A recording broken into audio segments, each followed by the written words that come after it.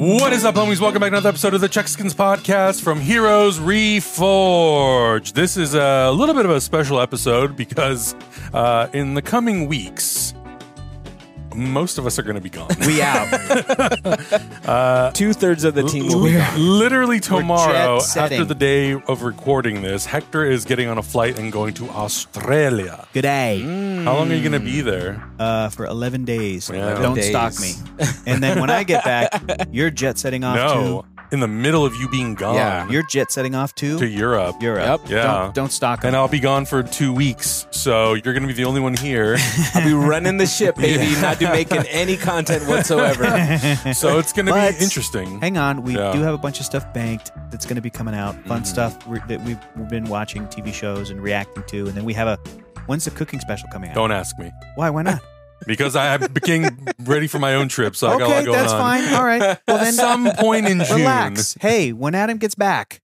Or before Adam leaves. We'll whatever. Maybe whatever. before Adam leaves. Who knows? Well, it's I'm a very gone. special one. We want to take our time with it. So, it's fine. But we have some stuff that we're going to be doling out, releasing over the next month. We watched so much stuff. We watched the entire first season of House of the Dragon. Yeah. We watched all 4 Indiana Jones movies. We watched Spider-Verse. We watched Batman and Batman Returns. So we got YouTube reactions coming soon. Yeah. And Patreon stuff. Like there's quite a bit to watch. Quite a bit to watch for people.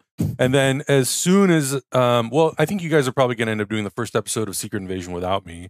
Probably. But as soon as I get back the day that the second episode drops. Yeah. Great. So I'll get back and then we'll do a recording of the second episode and then we'll be back to business. But it's going to be like a little bit of a chaotic June for us because trips are overlapping and stuff. So look, we're calling this the mid-season break. There we go. Mid-season break. And then when we get back, July, that's Comic-Con, baby. We're hitting it hard. We have plans. We're going to be in San Diego. This time for real. Not unlike Star Wars Celebration where we were like, no, we can't. But also, unlike Comic-Con last year. Last year, Comic-Con was a bust too. Yeah. Because we had a lot of stuff happening. So but we all couldn't be there. I'm staying at home 2 weeks before Comic-Con. I'm serious. So just to make sure. I'm not going to get COVID. Yeah. So if you want to see all that stuff, definitely check out the Patreon. All that stuff is on there. Plus, like so many things that we've been watching outside of that. And you know what else is? In case people aren't aware too, on our Patreon channel, is it a channel website? What do we call it? Just Patreon. Our just Patreon. On Patreon. Yeah, we have because people have asked about this the past year or so. We also have like YouTube or cut down edited versions of our so it's like early access. It's like what eventually will be on YouTube. So if you're like, well, I would check out the Patreon, but I just don't have time to sit and watch an hour show with you guys and watch a video where I'm watching it along with you guys. And there'll be moments where just the three of us are like, I don't have time for that. Give me the meat and potatoes. The meat and potatoes. Yeah. That's also on Patreon and our patrons get that early access before, I don't know when Game of Thrones that's a new thing on YouTube. That's a new thing, by the way. I don't know. Yeah, that is a newer thing. Yeah, so, we're trying to shake things up a little bit. Yeah. There's also some like potential experimental stuff with Patreon. We haven't decided whether or not we're going to implement it, but one of the cool things also that we started doing that they gave us access to in the last couple months is your billing doesn't automatically renew on the 1st. So if you sign up on the 15th, it won't renew on the 1st. It'll renew on the 15th of the following month because we noticed that we had some drop-offs at the beginning of the month, and it makes sense because people have a lot of bills at the beginning of the month they need to pay. So it's hopefully, I think it'll make people feel more comfortable to want to join and stick around because, the 15th or the 20th might work better for a lot of people. I think the first cycle of that is already run through. So most patrons should already have known that by now. But for new people... Yeah, that's it. That's what's up. That's so, guys, this is our last episode for like a month. Yeah, what are we going to talk about? So, last episode we promised that we were going to finish all the Patreon questions that we did. Oh yeah, okay, good. There's like a lot of them, so I feel like we should focus on that first, and then we'll get into like a little spoiler, non-spoiler review of. We watched Spider-Man Across the Spider-Verse tonight. Man, holy shit! I only have one bad thing to say about it, and I think it's the same thing you're saying.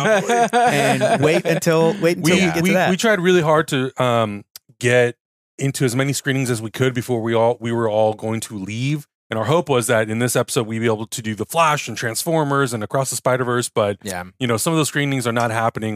They didn't happen before this recording. Yeah. And because you're leaving literally tomorrow, we cannot. This is the only night we can record. So reviews for those movies will probably come as like we start coming back, and you know, by the end of July, by the end of June and stuff. So I'm super stoked to see Transformers and The Flash, and I was super excited to watch this movie.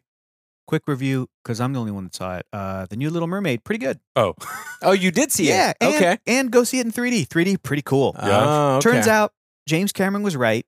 3D underwater shit is cool. It's cool. So any movie that deals with underwater and it's in 3D, it should be. It should be in 3D. It's like Finding Nemo. It's like cool. It's you feel like you're underwater. Give us what you thought was cool about it, and if there was anything that didn't work, because I'm very curious. I haven't heard. I'm staying off of Twitter. Are you a big Little Mermaid animated fan? Little Mermaid was my first crush as a kid. Well, then you should go see it. Here's what worked for me. Yeah.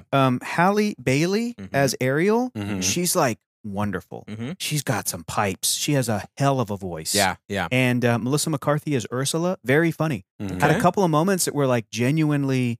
My girlfriend and I were like, not spooky, but like funny. We're like, this is great, because Ursula's such like a, she's so over the top, baby. Yeah. This really fun, like delicious. Yeah. What worked for me? Sebastian was very funny. That's David Diggs from Hamilton. Yeah. Playing, and he's rumored to be the front runner for The Thing in the Fantastic Four movie, which is awesome. Okay. I think he's Jewish, which is like the only thing I care about The Thing.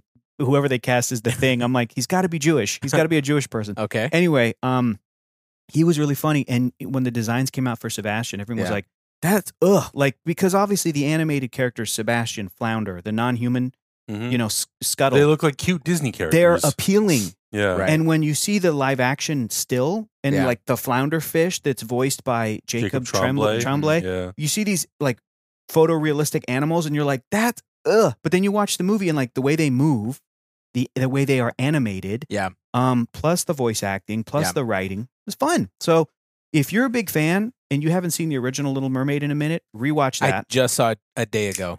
Then go to the theater. Go. Take your wife. Go see the new one. Go see it in 3D. It was a fun time. Do I think it's better than the original animated movie? I don't think so. Okay. Basically, the things that like don't work for me are it was updated in certain ways, like enough, but story wise, yes, okay, but it's still basically the original movie. Okay. And I still would have liked even more of a. I'll give you an example. I think one of my favorite, pitches for the live action Disney movies was Maleficent. Because they're like, here's Sleeping Beauty from the perspective of the villain. Right. And it's Angelina Jolie. I was like, that's a slam dunk idea. Yeah. I wish the execution was better. Yeah. But I love that idea. So I'm like, it's not that I wanted like more from like Ursula, but I'm like, if there were to be more changes to the original animated version of the story, I think I would have been down for it. Or if there were more to say. Does that make sense? Like they still have some things in there and some strong points of view in the movie, but overall, like my girlfriend and I were like, "Oh, this is good." I thought it's not an amazing, but I thought it was better than it was like gonna be. Again, compared to like Lion King, which I didn't love, Aladdin, which I thought was doo doo. Yeah, and so disappointed to let my brown dude Aladdin down. You're gonna give it to Guy Ritchie? Really? You're gonna give it to Guy Ritchie? Yeah, of course. You're gonna give Street Rat to Guy. Anyway, do you have Little Mermaid was fun. Do you have your ranking of the live action? I don't. You don't. I don't. I need to figure out what the category, because that goes all the way back to like, are we talking Tim Burton's Alice in Wonderland? Does that count? Are we talking Glenn Close, 101 Dalmatians? Does that count? That's a live action remake. That's what I would think it would. Yeah. So actually, I need to look at the whole thing, and maybe I'll do a ranking. But I do have a Little Mermaid franchise ranking. I don't know if you care about that. No, I want to see. You want to know where Little Mermaid 2 Return to the Sea falls? Here's the thing. How about Little Mermaid 3 Ariel's Beginning? I've watched both of them. I want you to rank Aladdin, The Return of Jafar, and Prince of Thieves. I should do that. I should do the Aladdin franchise. And then Bambi 1, 2, and 3. I think there's only 2. There's got to be a 3. Bambi 2 was dope. I didn't see Bambi 2. I didn't like Cinderella 2, but Cinderella 3 was pretty good. We got to see those straight to VHS releases ranked. Because I just watched The King of Thieves, and it's actually pretty rad. Is it? Aladdin King of Thieves is pretty rad. Return of Jafar. That one's horrible. It's bad. Horrible. Absolutely horrible. You need to... Okay, you know how we've been hyping up animation to you, Adam? Don't watch these. Yeah. These are bad. These are dookie. So, did you ever watch, like, you know how Aladdin had a Saturday morning cartoon? Did you ever watch that? He does not know this. Little Mermaid so they had one too. Yeah, Little Mermaid, Aladdin. There was also like a Dumb and Dumber. There was a Mask Saturday morning cartoon. I love the Mask. Okay, so do you remember how crappy that animation was? Kind of. They did that for Aladdin. Right. So they took the genie. Right. Actually, the voice of the genie in Return of Jafar is the dude who does Homer. Dan Castellaneta. Yeah, Dan really? Castellaneta. Yeah. But they brought back Robin Williams for the third one. And he brings the heat again. Yeah, so he does. Wow. they gave the movie Aladdin 2, The Return of Jafar, a $0 budget. Yeah, it's rough. Didn't hire any of the voice actors except for Gilbert Gottfried. Yeah, and he kind of carries that terrible movie. Movie. And then they were just like, Jafar comes back, right? There's a whole... Dude, honestly, real talk, I would not be opposed. You know how we're watching old movies? Mm-hmm. I am not watching all those. Fucking No. Don't watch those. Don't waste your time. Hang on a second. I still believe that it is a awesome journey to go through and actually watch every one of the Disney animated movies, starting with Snow White. Oh, the original. 1937. Yeah. But even to go through the history and to as an adult, to watch Snow White, to watch Pinocchio. Mm-hmm. Yeah. Watch the evolution. Watch the evolution. To watch Bambi, which you think is like, okay, it's cutesy. Bambi's like badass. That movie's fucking dark. Listen. Like, not just there are moments in each of these movies. Pinocchio's fucked up. You guys been to Disneyland. Yeah, you know. absolutely. Yeah. Pinocchio's you know what's great? crazy. I haven't seen most of them. That's what I'm saying. What if we, in the same way that we're like, a new Indiana Jones movie's coming out, let's watch all the indies. Or you hadn't seen Batman and Batman Returns. Great excuse to go back and watch those. Yeah. What if we eventually just started to cross off that list? Because once we get into like the 40s and 50s during World War II, they also had no budget. Yeah. And then Walt Disney, fucking colonialists, started going to Latin America. Yeah. And they were like, saludos amigos. And that's a fun one. Tres Caballeros. We should watch some of those. Actually, I love Tres Caballeros. That was like the VHS I had on repeat as a kid, right? So that was like my introduction because I had never seen a Disney movie that talked about Mexico, and I was obsessed with it because I was like, "Oh my God, Panchito's the best." Yeah, there's some good stuff there. It's interesting to watch how incredible the animation is for the time. It's history class. I just rewatched Cinderella, and it's just insane. It's like film history. Cinderella's great. Yeah, rewatching like the animation techniques and like everything they did to make that movie look absolutely beautiful. Before we started recording, Adam said that he's never seen the original Little Mermaid animated At least film. I don't remember watching it. Sure, and maybe you did. Yeah. But again, even when I watched it as a kid, you don't see everything that they're doing. Yeah. And then especially after you've gotten older and like you and I, Augustine, we've kind of studied animation and you go back and revisit some of those and you're like, oh my God, they're incredible films. Yeah. Look at all that they're doing. It's so great. Yeah, I think going through the list of all of like the Disney animated feature films, which their most recent one was Strange World. Yeah. They're up to number 53, 54, something like that. Yeah. Like I forget what number they're on. And the new one that's coming out is going to be called Wish, which looks really good. Right. Anyway, I'm sorry, I'm boring you, Adam. No, the point is, I'm turning my sound on my watch off. And I'm glad you brought that up because we have to introduce you to the master, Glenn Keane, dude. Yes. Glenn Keane has put out some of the best animated things Didn't we watch something ever. from Beauty and the Beast?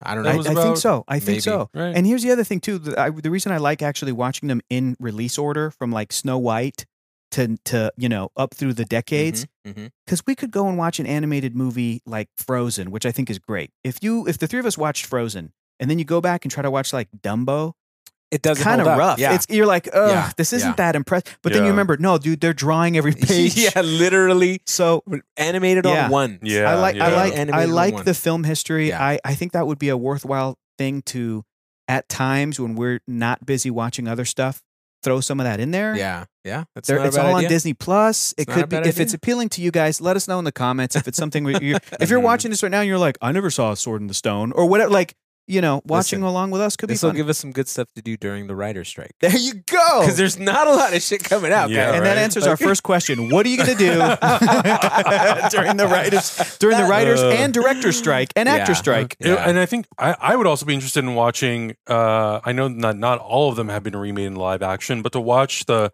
live action counterparts to see how they hold up. That's what I'm saying. As soon as you start getting into, because eventually, what's her name? Rachel Zegler. She's playing Snow White. Yeah. That's coming out next year or the year after or something. Something like that. Really curious about that. But once you get through, like, I never saw the Tim Burton Dumbo.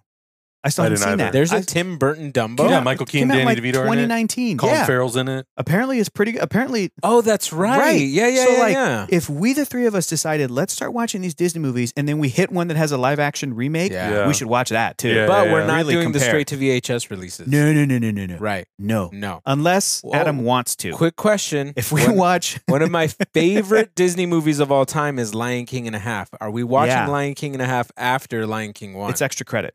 Okay. If we watch Peter Pan and Adam goes, I love that. Do they ever return to Neverland? We could be like, yeah, dude, they do. It's called Return to Neverland. Yeah, but it's not mandatory. It's not essential. Yeah, which live action movie do you pick though? If any of them have done a remake, Peter Pan. We're getting ahead of ourselves. You guys Wendy, realize most Hook. of these live action remakes are for like the Renaissance, the Disney Renaissance, which is like that's in the 90s. Yeah, and we're talking, we have to start in 1937. Well, no, Maleficent. That's true. Well, that's Maleficent. 1950. Yeah. Sleeping Beauty is still like, or actually, Cinderella's White. Sleeping Beauty. Snow White was the first. Well, Cinderella Cinderella's has a movie. 1950. Yeah. Oh. Sleeping Beauty, I think, was like 1955, 1957, something like that. Yeah. Anyway. Pinocchio, there's like 15,000 different versions. I know, Basically, Adam, we're going to take you to animation school. That's I haven't what's seen happen. that one yet either. There's a Tom Hanks played Geppetto, Mm-hmm. Pinocchio That's live right. Last action year, movie. didn't it? Just came out on Disney Plus. Yeah. I still haven't seen it. Yeah. And there's a Roberto Benigni version. I heard that one's not great. weird. Don't watch that. There's a the Guillermo del Toro new version. Yeah, we could watch that. I still haven't seen it. We could watch it, but yeah. If you want us to do that, there you go. It's kind of on you. There you Wait, go. who asked that question? Nobody. We just brought that up ourselves. Oh, I thought you said it was a question. No, I'm fucking with you guys. Son of a. Yeah, I mean, I'm definitely interested. I know that I have a lot of blind spots and a lot of because I primarily grew up on watching. If it was animation, sure, it was superhero animation. Yeah, which is great. X-Men, Spider-Man, Batman, and Superman. There's nothing wrong with that. Yeah, nothing wrong. Man, with that. Yeah. There's even some Disney movies I haven't seen yet. I don't think I've seen The Black Cauldron. Yeah. I don't think I've seen Oliver and Company since like 1992. Yeah, I haven't seen Oliver and Company. It's been a minute. A long time. Been a minute. What else? I'm trying to remember what else I haven't seen. I never saw Home on the Range. Great Mouse Detective. I've seen some of that. I don't think but it's a good one. That was I've seen The Little Toaster. Brave Little Toaster. That ain't Disney. I know it's not Disney, but it's that's so a good one. Pretty good. Well, if you want to go down that route. Oh, okay. Oh my God. Then you go into like the Don Bluth era, which like The Land Before Time and like All Dogs Go to Heaven, Anastasia, Rockadoodle, all these weird. 5-0 Goes West. They're weird. Great American. What was the first one? The first 5-0 movie? American Tail. Yeah. Those are great. The Secret of Nim. Mm-hmm. What else? We're Back, A Dinosaur Story. Rockadoodle. Yeah, that's a weird one. That was one of my favorites. And then you watch these. You know what it reminds me of? I just read a thing. I watched Two Stupid Dogs on Cartoon Network. Speaking of, I just read a thing about. Oh wait, Gandhi. When's the last time you watched Fox and the Hound? That's gonna be a rough one to watch. Have you seen Fox and the Hound? They did Fox and the Hound too. It's probably one of Disney's saddest movies. Yes, it is. It's emotionally devastating. Oh, yeah, okay, sure. cool. Sorry, what were you saying, Gendy? Gendy Tartakovsky was just he came up. We're gonna rename this channel Gendy Tartakovsky channel. I think it was Craig McCracken, who's the creator of the Powerpuff Girls. He and Gendy, I think, went to CalArts at the same time. Mm-hmm. They graduated and started working at Hanna-Barbera as they were developing Cartoon Network, and Cartoon Network started to do its own original shows, not just reruns of Hanna-Barbera. That's where Two Stupid Dogs came from. But I think somebody said, "Oh, there's a story where like as soon as these guys started to work at Hanna-Barbera, they had access to these old shows, and Gendy was really excited." So he starts watching these old tapes of Hong Kong Phooey. Oh, yeah. And then was disappointed because he's like, I got to stop watching this. The show is so bad. Yeah. It doesn't hold up. And I think Craig McCracken told Gendy, or vice versa, I forget which one of them saw. I think Gendy watched it, was disappointed. And then Craig McCracken or somebody told Gendy, okay, make the show that you thought you watched when you were a kid. Yeah. Oh, and that's what Samurai Dexter's Jack. Lab, Powerpuff Girls, Samurai Jack, like basically, yes. Yeah. Like, when you're a kid and you watch something like Hong Kong Phooey, yeah, your perspective is so different. You kind of think it's awesome, and then you get older and you're like, actually, that show sucked. Yeah. Or you watch. Here's what I thought it was. That's how all the original anime, like the 80s and 90s shows He-Man, are, though. They're really hard. So I've been observing this because I'm on a nostalgia kick on my social media. Yeah. All the theme songs for the cartoons that were bangers. I'm talking Gummy Bears, well animated, Darkwing Duck, because that's the where they intro to Beetlejuice. Yeah. Do you remember that intro, the animated one? Kind of, yeah. It's batshit insane, animated beautifully. Yeah, but then you watch the show and it's garbage. Yeah, it's had like it's $4 really hard to watch. Yeah, it's like you had $8 to animate a whole episode. And like the stories don't hold up. Rescue Rangers, amazing, beautiful theme, right? Yeah. I watched the first 3 episodes and I'm like, I can't continue watching this show. Yeah. DuckTales, another one. Like great intro, and I think there's something weird in that. Like we're still so attached to just the theme song, but not the episodes. Sure. Like, I mean, X-Men is another. Like some of the stories are really good. Some episodes have really good animation, but that intro is like for that. And I would argue some of Batman the Animated Series, but I think on the whole, Batman the Animated Series was better animated. Oh yeah, episode by episode, consistently. But like. The cool thing about X-Men or like Spider-Man, the 90s cartoon show, is we remember the stories. Right. We don't remember the animation. Right. I remember the. I mean, we do. We do. But watching X-Men with you guys, there's so many moments where you're like, oh, they don't have enough money. Oh, that looks pretty good. Oh, this looks bad. But then even like if you spend your childhood watching something like Goof Troop, the payoff is then they came out with a Goofy movie, which I think has a great story and is beautifully animated. Oh yeah. So it holds up. It stands the test. Yeah, that definitely does. And there are standouts. Yeah. That are done really well. You know what? But for the most part, it was all bad. As a little preview for what we're going to talk about in a minute, watching Across the Spider-Verse, I felt like as we were watching it, I was like, this is what it felt like to read Spider-Man comics when I was younger. Oh yeah. If I go back and read those Spider-Man comics now, they're different. And I'm like, oh, this isn't actually that cool, especially comics from the 90s, which were a lot of them were boo-boo bad. But like when I was a kid, I was like, the Clone Saga, this is fucking sick. Yeah. This is crazy. Yeah. And you watch it now and they're kind of making fun of Scarlet Spider for that kind of same reason. Yeah. But that notion of like make the thing that you thought you experienced when you were a kid, back in the day. That's such a great creative note. Yeah. Yeah. That's what every creative should be doing. Yeah. I agree. What show did you think you watched? Is it what, Right. And that's honestly like Transformers, the show from the 80s was probably okay, or G.I. Joe was okay. Or Beast Wars. But the people who grew up with those, and He-Man's another great example, you know, they thought they were so awesome and they held on to those characters. And then when they got to work on that property years later, they made that shit awesome, like Transformers Prime or He-Man Revelation or the whatever. Story is there, and that's Adam and I were talking about this in the car on the ride home. But that goes into the whole Spider-Man conversation. Let's knock these out. Yeah, let's knock these bad boys out because I felt bad leaving a lot of these questions out last from week. R. Brent Krim, you all usually have beverages with you while recording. So my question is, what is your go-to adult beverage? As a Kentucky native, bourbon is my regular, but some of the hard seltzers just hit right sometimes. A hard seltzer? Well, we know Hector's answer. I'm okay with a hard seltzer. I'm okay with a hard seltzer. I've been getting into Ashland hard seltzers. Is that They're like made in San Diego. I don't know anything about them other than they're called Ashland. They're like fruit flavored. Hard seltzer? Yeah, they're really good. It's like basically like a soda with alcohol in it, but they're good. Otherwise, I've been drinking a lot of wine in the last year. A lot of wine. I like a light beer. Yeah. I do like a Corona. They're Hector, so you're a drinkable. Blue Moon guy, though. I do like a Blue Moon. I know you Shock love top. Blue Moon. Shock I like a shock top and a Blue Moon. You're an I do Applebee's boy. Sure. I like Applebee's. Yeah, man. Let's go. Hey, fuck that. Let's go to Chili's. Let's go tonight. Oh, yeah. Let's go Chili's. tonight Let's after go. this. Let's go. Let's do it. Lava cake. That's right, baby. I'm also like a terrible alcoholic connoisseur. I'll drink whatever wine. And I would pretty much have any kind of a cocktail or drink or whatever. But Yeah. I mean, I feel like I'm pretty flexible. The only thing is, I have to kind of stay away from red wine because what is it? There's like one ingredient in there that like makes that you're allergic to. Yeah, not totally allergic, but I definitely have like a reaction. I'm like, really? oh, I don't like this. Yeah, I have to stick with white wines. Nice. I like me any kind of wine. I think I can drink any kind of wine. Are you a tequila guy? Yeah, I like tequila, but my go-to drink is not a hard liquor. Yeah, what is it? I generally will just stick to a beer, and whenever I go to a brewery or something, I always ask for any kind of a brown or nut brown ale. Yeah, those are really good. Dude, like give me like a peanut butter stout. Those are pretty good. They can just be kind of heavy sometimes. Yeah, I mean, yeah, they can be. But what I like about that is you can get one drink and you're kind of set. You can sit with it because even if it warms up a little bit, it doesn't taste bad. Right. Some beers, like once they warm up, it's just it's horrible. Yeah. But kind a of lot filling, of those, which is nice. Yeah. You don't feel like I gotta have like 3. I need a pound 4 of these, right? No, you don't need that. Yeah. And like they're good on a hot day, and they're good, chilling and hanging out with friends. So Yeah, I think that's my... This is going to be a surprising thing for me to say, but I don't really drink that much beer anymore. We were talking about that earlier. Yeah, because you don't have access to check beer. Well, not only that, dark, but you know, that's a brown, brown ale. That one is so good. Yeah. Mm-hmm. And it's, you know, coming from San Diego, well, it doesn't matter where you come from. They have beer everywhere.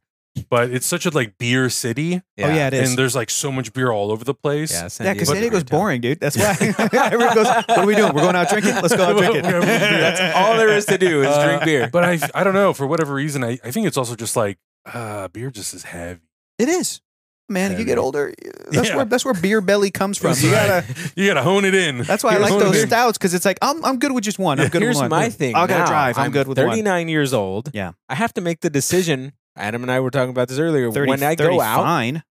30 ugly, looking good, ugly, 30 fine. No, so like 30 fine. I have to make the decision. If I'm gonna go out, I have to make the decision to either drink or eat, because I can't do both at the same time. Can't do both anymore. I can't do both at the same time because I feel like my stomach gets all like extended and bloated, and I'm Turn just into like that Willy Wonka kid. Yeah, I feel like and Augustus your wife Gloop. has got to roll you out of there. I feel like us when we went to sushi that one night. Yeah, yeah. Am I eating or drinking? Yeah, it's because it's just like, okay, I can't do both. And then when I drink, it's like one beer. Mm-hmm. I had one beer while I was barbecuing a couple days ago, and I was like, I'm already feeling kind of buzzed. That's all you need. Yeah. That's all Enjoy your youth. Don't go crazy. Enjoy your youth. Have a great time. That's it. From Justin De Cesare. Hector, I was a huge fan of 500 Greatest Film podcast back in the day, and I was wondering what my man Keller thinks of the latest phase of the MCU, as well as Ant-Man and Guardians of the Galaxy Volume 3. He likes Guardians. Okay. He thought some of Ant-Man was funny, but he didn't love it. I watched it with him. You did? Yeah. Did you guys talk about it? So you know. Yeah, he didn't really enjoy the movie. Okay. Like Ant-Man? Yeah, him and Chelsea both walked out of there just like, I remember afterwards he was like, Kang was cool, but now that's weird to talk about because it's Jonathan Majors. Right. Mm-hmm. So it's like, oh, great. Yeah. Where do you go with that character? A highlight of that film, and now it's weird. That's been such a topic of conversation to see. Comic-Con's going to be interesting to see what they announce at their panel. Yeah. Or what they talk about. Yeah. Or don't announce. Yeah. Or, I don't know. So they just put out, because I frequent Disney quite often, they just put out a Kang pin. Mm-hmm. Cool. But it's Disneyland you frequent. Disneyland. Yeah. I frequent Disneyland. Yeah. It's like this big. Yeah. And it's a Kang pin. Yeah. But it's not exactly Jonathan Majors. It's like the silhouette of a person who might look like Jonathan Majors, but might not look like Jonathan Majors. You know what's crazy is to think is like, are the merchandising people this on it? That like they've already made some decision at the toppest, highest, uppity up, like Kevin Feige has made some call, and the first person they call is like, we got to call the pin people because it takes months. The park pin people. But you know what's messed up? Right. Yeah. That might be the case. Yeah. Right. That might be the case. They have a whole production line of pins going. That somebody, as soon as something like that happens, that they go like, we got to stop putting Ezra Miller's face on every Flash thing. Let's do some cool. How's this? Let's do this. Change it. Let's focus on Keaton. Let's focus on Keaton. And that's kind of telling as to like how they're trying to strategize approaching this whole situation. Cynical of us to even have that thought, but it might be the case. That's all I'm saying. Well, here's what I'm going to say. Yeah. Jonathan Majors was dropped by his PR company. I know. Yeah. Which is horrible because you pay a PR company to make stuff like this smoothed out. Right. Mm-hmm. If the PR company looked at everything, and they didn't drop him immediately. They dropped him months after. If the PR company looked at everything and they're like, hey, we can't help you. We can't help you with this. You're not with us anymore. That's bad. Or that's really bad. As bad is if they sat down with this guy, Jonathan Majors, and they were like, okay, this is what needs to happen. Mm-hmm. This is what this is what you need to do. Right. How do we make that? Like, this is what we need to do to make this better. And Jonathan Majors is potentially such a sociopath that he was like, no. Or he was like, well, this is how I feel. Right. And the PR people went, we have to get out of this. Go. Yeah. How messed up is that? Either way, it's not a good thing.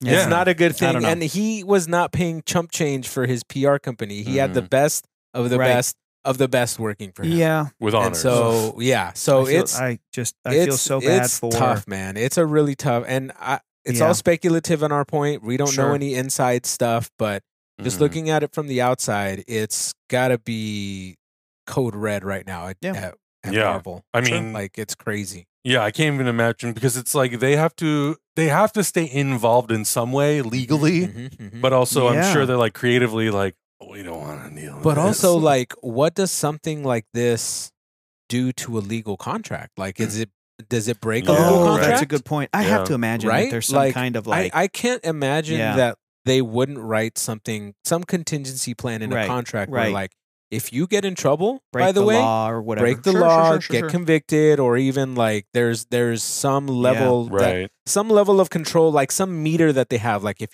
your meter crosses this line, right? We're dropping you, and you have to agree to this. And if you agree to that, then once again, all speculation though. We don't know shit. Yeah. We don't know Jonathan Majors. We don't know what's happening at Marvel. We don't work on the Marvel legal team. No, not at all. Yeah. Noah G10 asks, what's up, guys? 2 quick questions. First, will you guys ever do another rewatch of Iron Man 1? And maybe. Second, if you guys had an idea, who do you think is going to be the Thanos-like villain for the new DCU, or who do you think should be? You guys honestly rock, and love how positive you guys are, even with the negatives, if that makes sense. LOL. Thanks. Yes. I don't... Marvel and DC, they're so comparable. Yeah. But I don't want fandom to try to like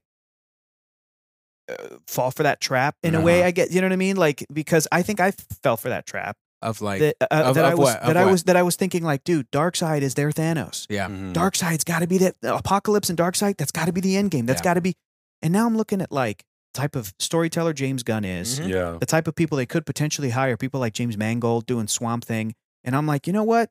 Maybe they shouldn't have a big bad. Right. But maybe they'll have different approaches. Milestone events. Milestone. And I know you're or big, I mean like like events that and I know you're a big like Green Lantern fan, Augustine, or some of those comics. Yeah. Like, and they took on, Sinestro leading into I think Black Hand, leading into like Necron, this really cool. And I'm like, maybe they'll do some of that, and it doesn't necessarily need to be this like who's gonna be their blank, who's gonna be their blank. Yeah. I hope that DC and DC Studios and James Gunn and everybody can kind of focus on the stuff that makes them unique versus what worked for Marvel Studios over here. Well, they did a really cool thing with WandaVision. Let's try to find our WandaVision. Don't do that. No. Look at your comics and go, what do you have? Yeah.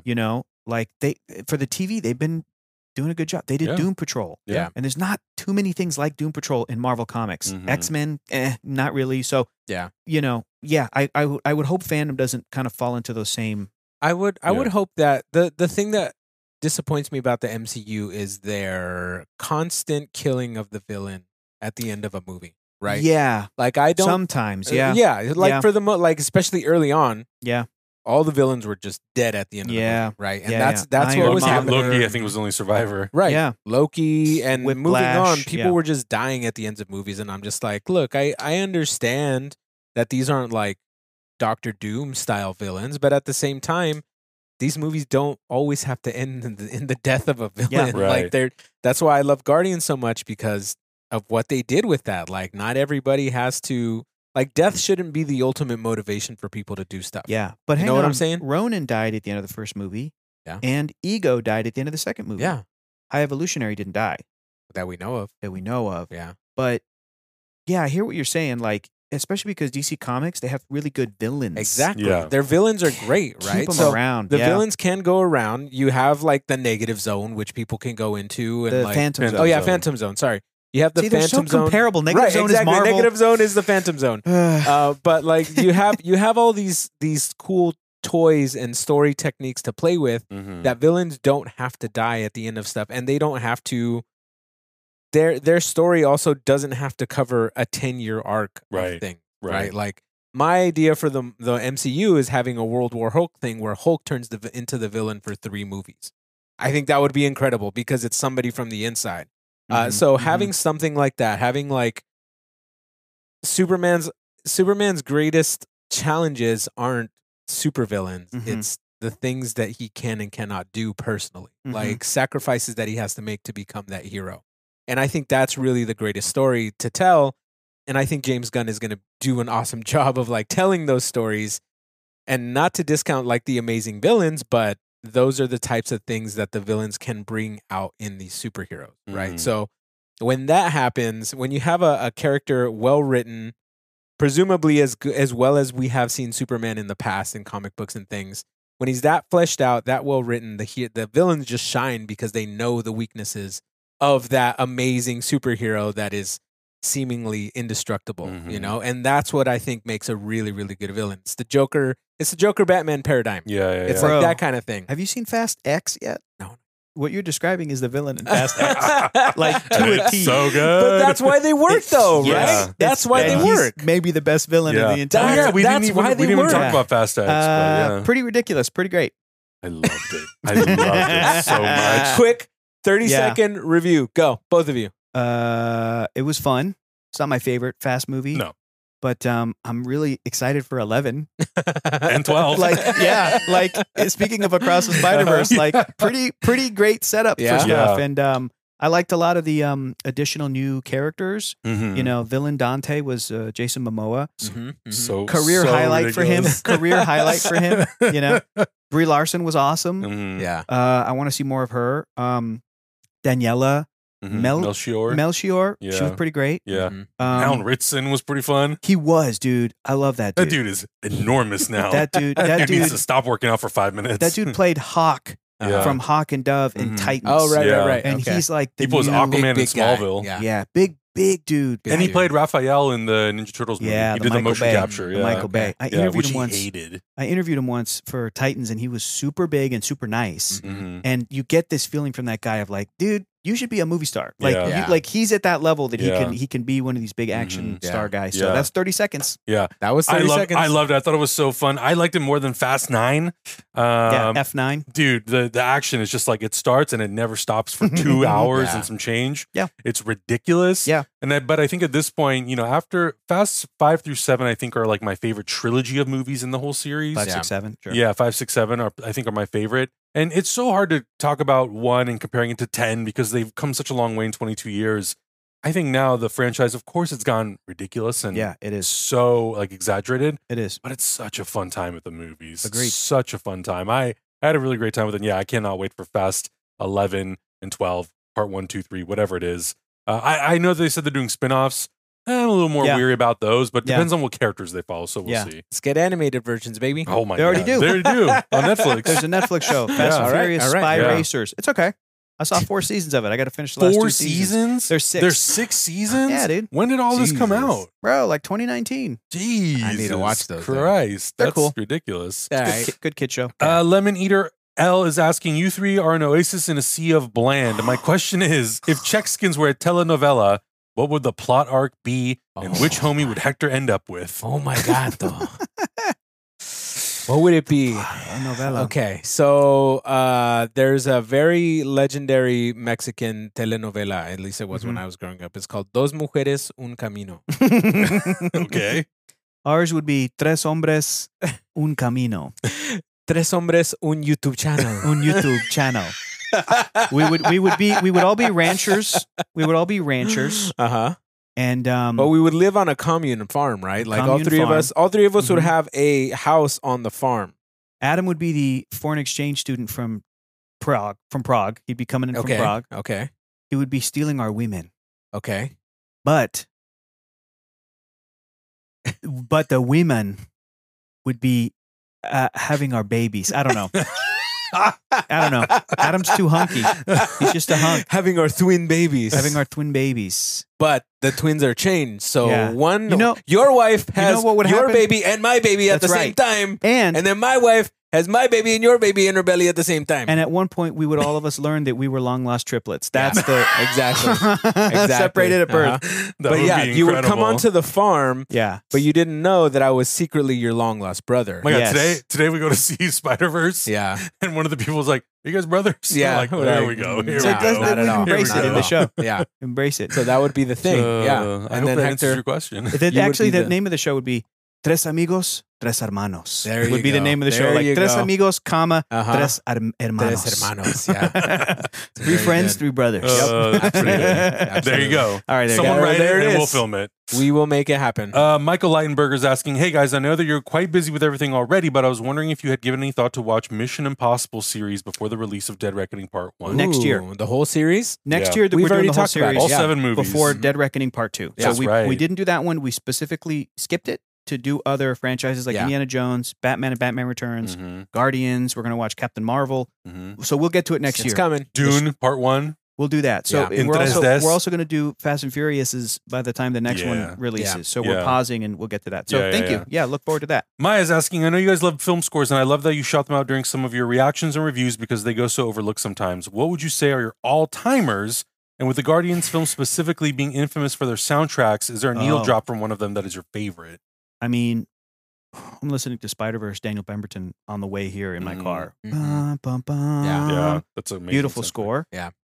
God, we have to mention Tron Legacy. Tron Legacy is very, very, very good, but I don't know if it's my favorite. Sure, but I just have to mention it because I feel like it's one of those examples where it's very unique, and it's one of those examples where I'm like, the score is, I think, better than the film, and I really like the movie, but I'm like, the score is incredible. Top-notch. I mean, it's Daft Punk, of course. Yeah. Of course, it's good. We've been their one and only score. Yeah. Sorry. Sorry. Indiana Jones or Batman. You're gonna say Danny Elfman Batman? Yeah. Pretty great. God damn, that score! Like, because we've been rewatching a lot of movies, that score just like all of the I don't know. I think they're trumpets and just the sounds are so hard. All the horns. Yeah. God damn, that score is unreal. Danny Elfman horns. It's so good. I think one of the movie scores that I've listened to the most is the Napoleon Dynamite score. Oh, have you guys ever listened to that music? I used to when it came out. Yeah. The score. Ooh, there's original music. Yeah, like wait, isn't Nacho Libre the same director as? Yeah, it is. Jared, right? Jared Hess. Yeah, I also like the score in Nacho. Oh yeah, absolutely. But both soundtracks have cool songs in them. I think the soundtrack for Nacho is stronger than the soundtrack for Napoleon. But you like the score. But like the original score for Napoleon Dynamite is so unique and quirky, and it's done on this crazy little organ, and like it's so I remember now that you're talking about it. Yeah, it's like very plinky plunky kind of music, but it works for like the setting, the characters, everything is just. You should just throw it on in the background, Hector. When actually, now that I think about it, there was a Napoleon Dynamite comic book that came out a few years back. And it was a cartoon too. Yeah, I didn't see the cartoon, but I was reading the comic book, and it's like a direct sequel to the movie. And I was listening to the score while I was reading it. It's pretty great. Yeah, it's pretty great. awesome. Yeah, that's a sleeper hit right there. Do you guys have any specific song from the Guardians movies? I still go to, somebody asked us on Twitter the other day, I think it was Andres, posed this question: what's your favorite needle drop in all the Guardians movies? Yeah. And a lot of great answers, but I think I responded with, I still go Fleetwood Mac, The Chain, for Volume 2, when Ego smushes the Walkman, and Peter hears, and if you don't love me now, and that fight. I love that song, and I love that needle drop. I love the way it's used earlier in the film. Yeah. I love the way that it was brought back there. That's my favorite. But dude, Beastie Boys in 3 was awesome. Beastie Boys is the Florence and the Machine. It's now very emotional to me. Yeah. Knowing that singer is sitting in the theater watching the movie and crying. And there's so much more emotion added to that song. I never liked that song. I thought it was I did fine, not like that song. And now I kind of love it. Yeah. Now I love it. That's another great use of that song. Yeah, it's Beastie Boys for me. But Florence, I think, is second place. I've always loved the soundtracks to the other two. Yeah. I think they're great, but I just never had that emotional connection to any of that music as far as like, I listened to it as far as like it was on the radio.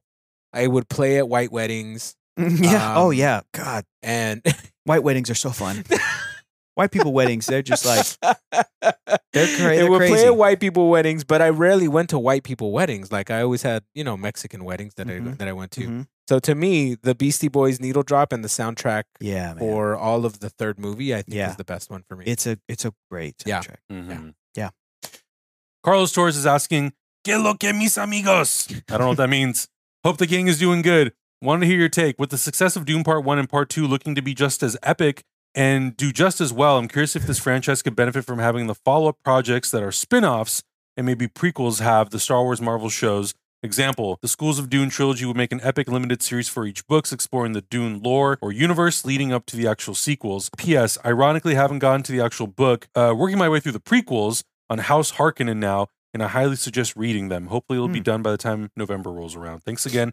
Saludos de Portland. I didn't know that are there book prequels? I had no idea. Yeah, you're outside of Dune. You're the most experienced on Dune. I'm like as far away from the Dune franchise as anybody could be. I've only read the first book, which is going to be these 2 movies that they split in half to do the 2 movies.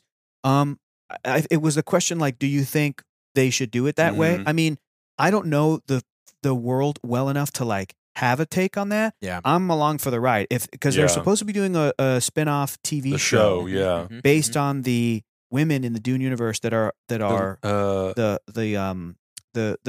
women nun religion or whatever that thing is that like Rebecca Ferguson is. But I don't know if that's like a prequel or whatever. And I also know that the Dune-verse spans thousands of years, but I thought that went into the future after Paul, 10,000 years in the future.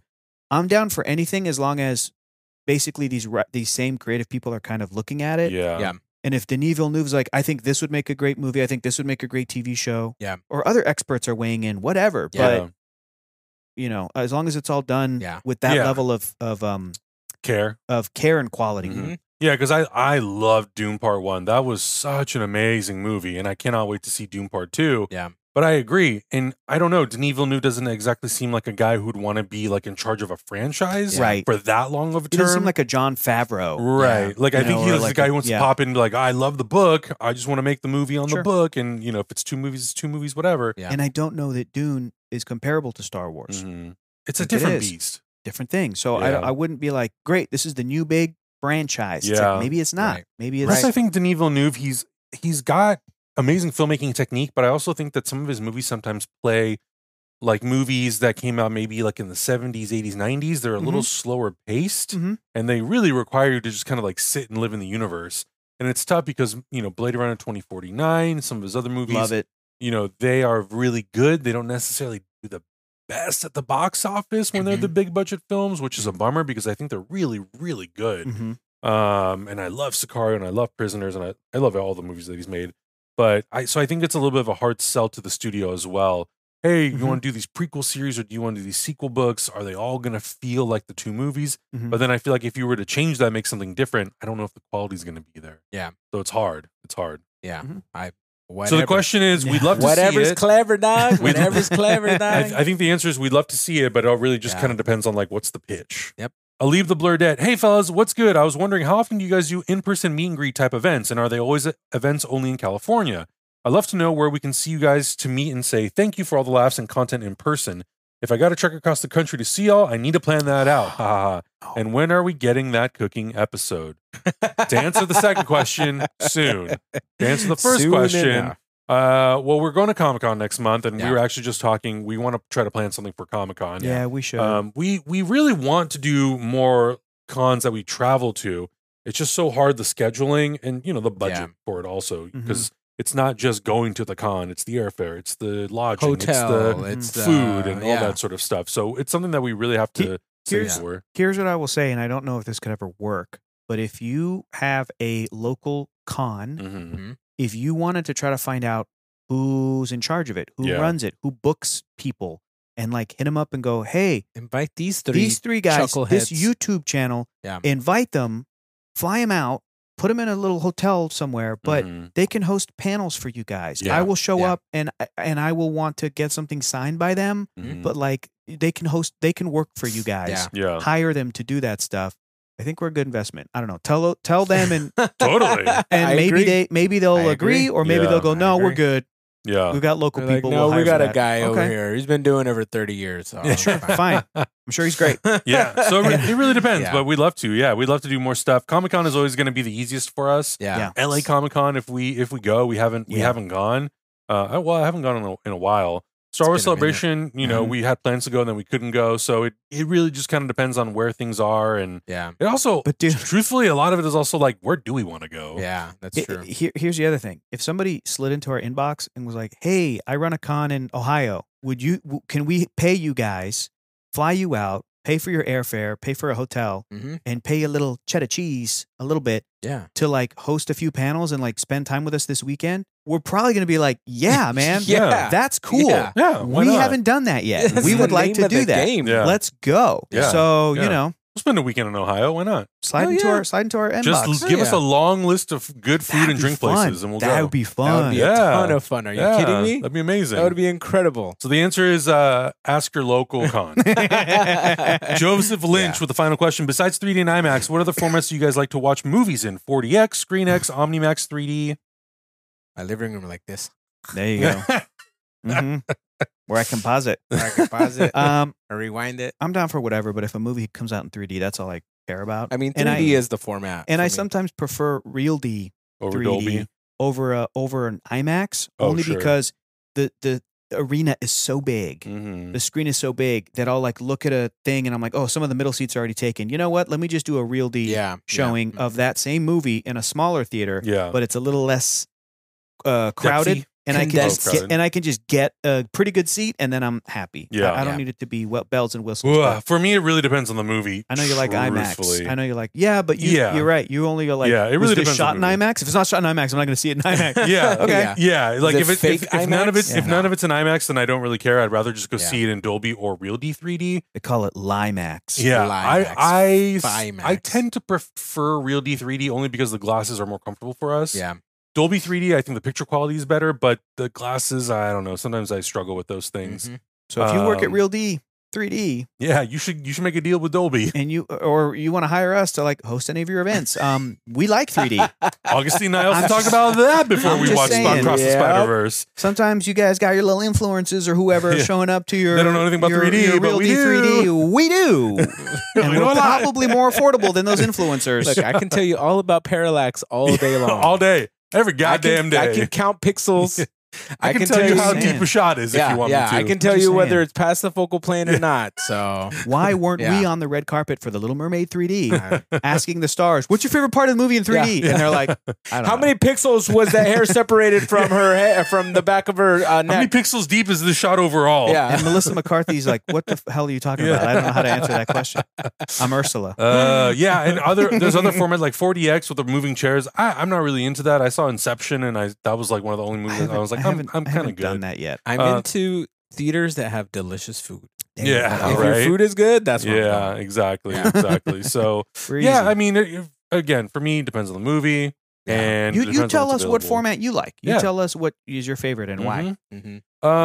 We should talk about Spider-Man Across the Spider-Verse. Okay, I think it's time, you guys. I think it's time. You think we can fit that in there in 7 minutes? I'm just kidding. We'll go a little over. We're going a little bit over an hour. I think we can go well over an hour if we're talking about this movie. We are going to do non-spoilers first. Yes. We're going to give you our first impressions of the movie.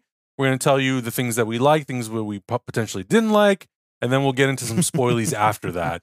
But here's the one thing I didn't like. Yeah.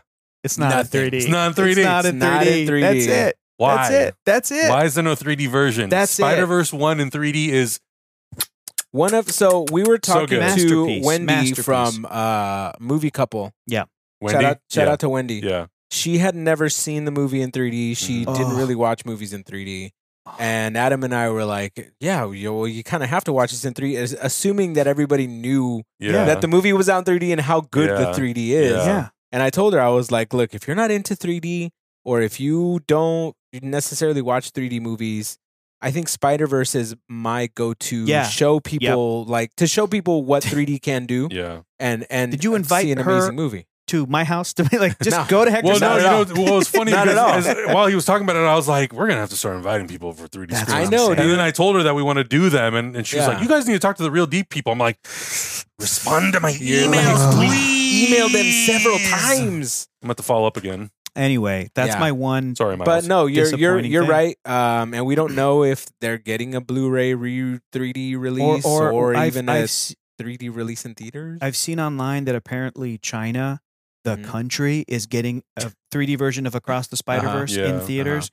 May or may not get it in Australia. I'm going to do some research. I'm going there. You're going there. I'm going to go find out. You are. Dude. I'm going to go find out. You got to figure something out. You got to talk to Ryan Unicomb and go. have him sign a contract saying that if he finds a 3D version, he will send 3 versions to America. Because there was the company in Australia that did the 3D Blu-ray for Spider-Man in No Way Home. Yes. So, but it was like Region B. It was like we can still get it. But I'm hoping that with next month's Blu-ray release in North America of Avatar: The Way of Water in 3D, thank God, that it's like, okay, is any of that going to sell enough to convince any of the studios and Disney, which owns Avatar, that it's like it's worth it to invest it to print that X number of 3D Blu-rays, and you get X number of return. Again, man, we've had this conversation over and over and over again, but it's like a dying format and a dying art. There's artistry involved, and there needs to be some way. I mean, I'm talking to the company Disney that just deleted Willow off of like, Yeah. this is the part of the depressing thing of like physical media versus not. Just and versus, laid off 7,000 people. So yeah. And the other frustrating thing is like, they're putting it out in 3D, they're putting it out in 4K, and I'm like, why didn't you just do a combo set of 4K and 3D? I know. They did it with Alita Battle Angel. It's a beautiful steelbook from Best Buy that has 4K 3D. We're reviewing Spider-Verse. I know. The rails. Listen, the reason we immediately think about this is because this film, non-spoilers, of course it's gorgeous. Yeah. Of course it is unreal how dynamic this film is. Yeah. There's a sequence in the middle, and we'll talk about the specifics in a sec, that I'm just like grinning. Like, I can't believe I'm watching this. It is so hyperactive and beautiful, but still clear. And I'm watching the movie, and I'm like, I cannot wait for people to go through and pause this. I cannot wait for new rock stars to tell me every Spider-Man's in the background. Like, it's a joy. This movie is a joy. But on top of all of that fun fan level stuff, which I kept leaning over to Augustine, I'm like, that's from this, and this is this, and this is there that. was one moment where they showed something, and Hector was like, "That's from issue blah blah blah." Yeah. Despite all of that, yeah, it's a beautifully richer than the first film, deeper emotional story of Miles. And that's what we talked about. We're like, as long as Miles is the focus and it's his story, all the extra comic book bells and whistles and all the extra fluff and stuff, like that's fun, and you can celebrate it, which this movie is, again, like the first one, such a celebration of all things Spider-Man. Yeah. That it's like, it's difficult to describe what it means to me personally as a fan of this. Like, it is such a beautiful gift, but at the core of it, Miles' story is so compelling and so great. Yeah. And emotional and beautiful. And Yeah. And I agree with people that say it's kind of the Empire Strikes Back of movies. Sure. Because just the way the story structure is built and the way it kind of leaves you. But it was just such a fulfilling watch, and at no point at all. It's I don't know. I don't remember exactly what the runtime is of Into the Spider-Verse. Guys, the first one was hour 45. Yeah, I think so. And this one is like 220, 210. That's what the guy said. 213. Yeah, but like I didn't feel it at all. No. It's so engaging from the moment that it starts. Yeah, when the movie ended, I was like, that was got to be 45 minutes. Let's go. Yeah, exactly. I thought there was going to be more movie. And I'm just like, man, it's just so mind-blowing. Just the opening, and this, no spoilers, but the opening is so impactful and dynamic that when it goes to opening credits, you're like, holy shit, we haven't even gotten to the credits yet. And the credits are very short, but it just hits you at a 10 from beginning to end. And just the visual, just everything about it, it's just like you're just eating the best food you've ever had in your life. The performances are just the like at a 10. Really, the animation at a 10. The design work at a 10. The score by Daniel Pemberton and the entire soundtrack, a 10, 10, 10. Yeah. It's unbelievably good. Yeah. Shout out to the lighting in the film. The people that did the lighting.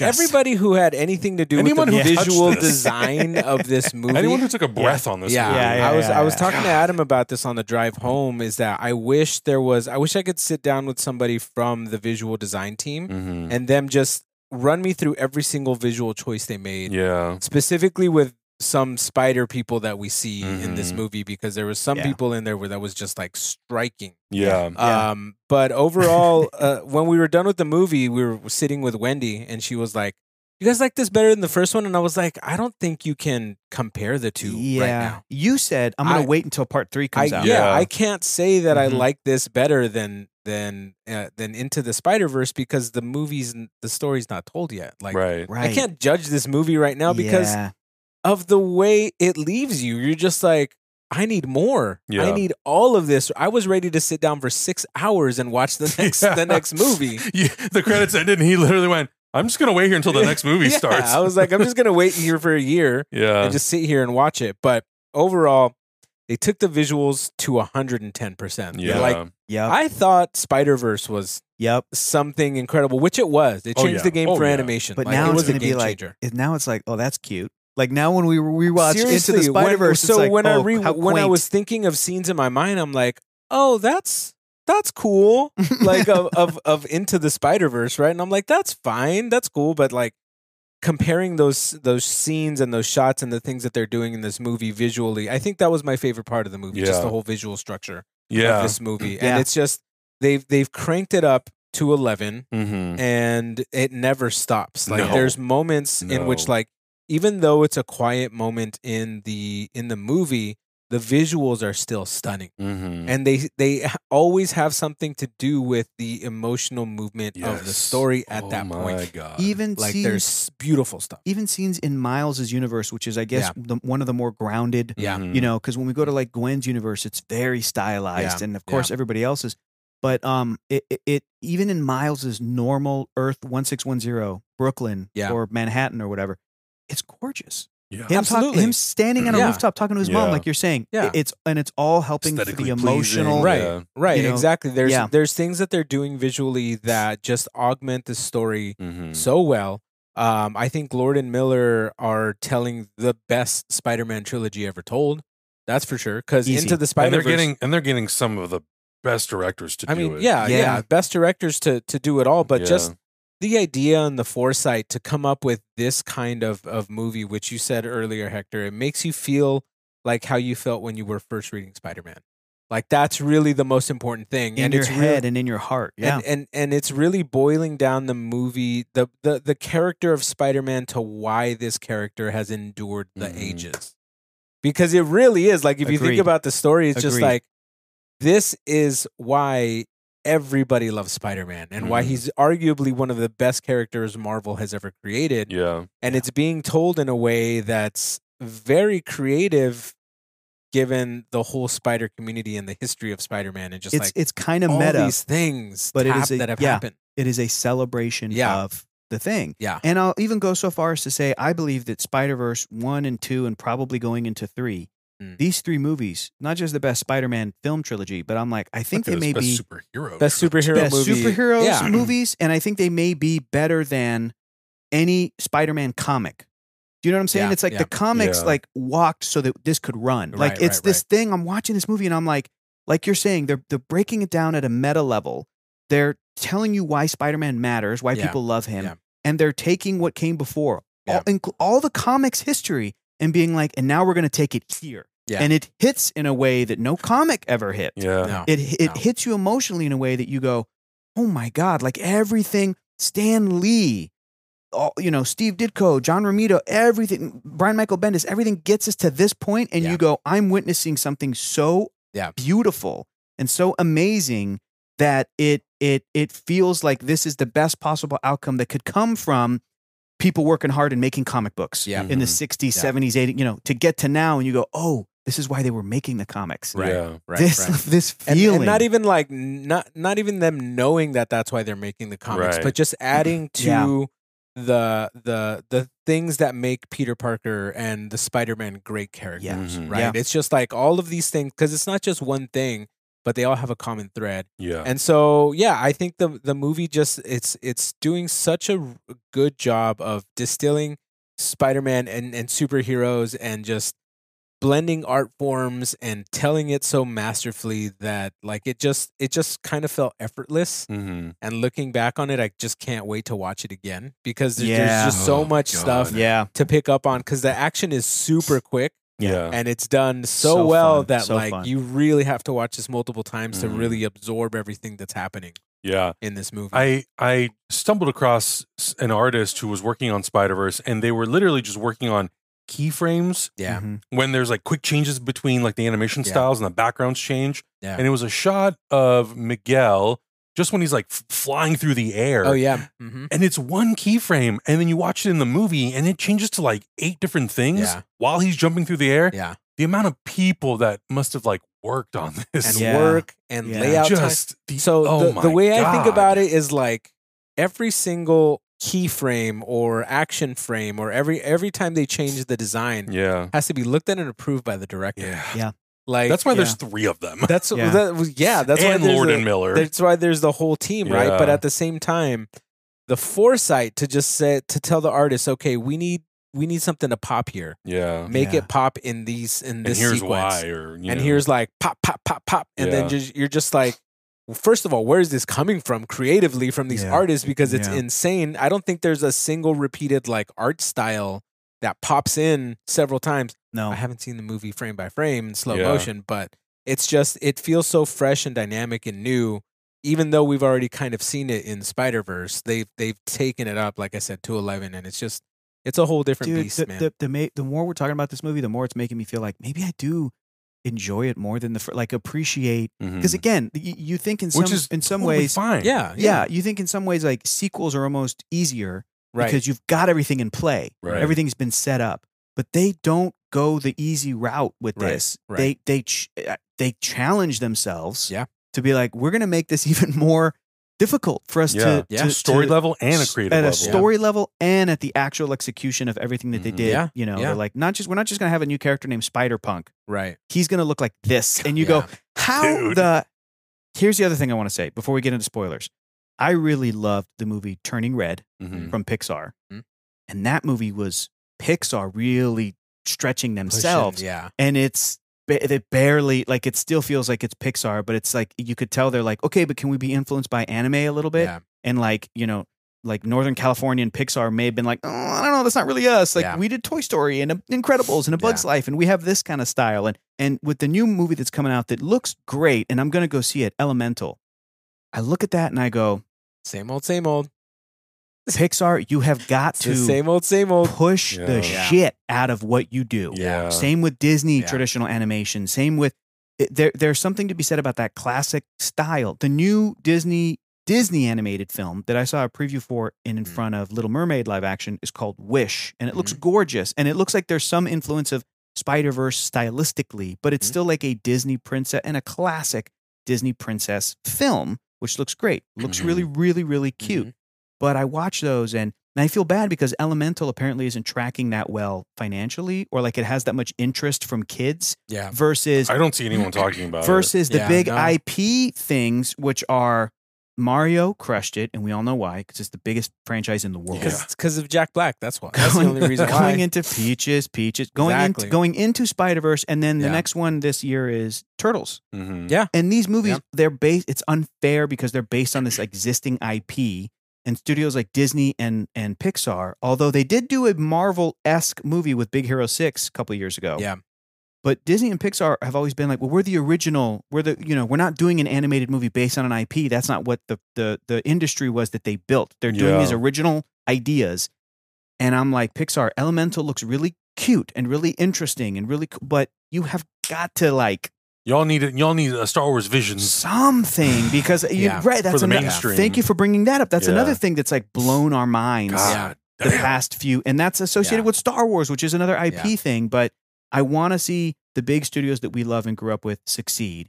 I want to see Sony Animation succeed, and I think Sony. No, who's doing Turtles? It's Paramount or whatever. It's Paramount, but it's I forget the name of the studio. It's a small French animation studio. Great. I want to see them all succeed, and I'm not just trying to prop up the franchises and IP that I love. Let me tell you what I mean. Mario, I thought was fine. It was not like a great film, but it was Mario, and it was like they did Mario right. Spider-Verse and the new Turtles movie, like they look incredible because these artists are kind of being let loose. So that's all I'm saying is like. I was telling Adam on the car ride home again. Micros Animation in Montreal. Micros in Montreal. Okay. Well, Montreal and Paris, and Cinesight in Vancouver. Oh, I see. Okay. Okay. I was telling Adam that I think this movie stylistically, as much as Spider-Verse changed animation, the original Into the Spider-Verse changed animation, because it did.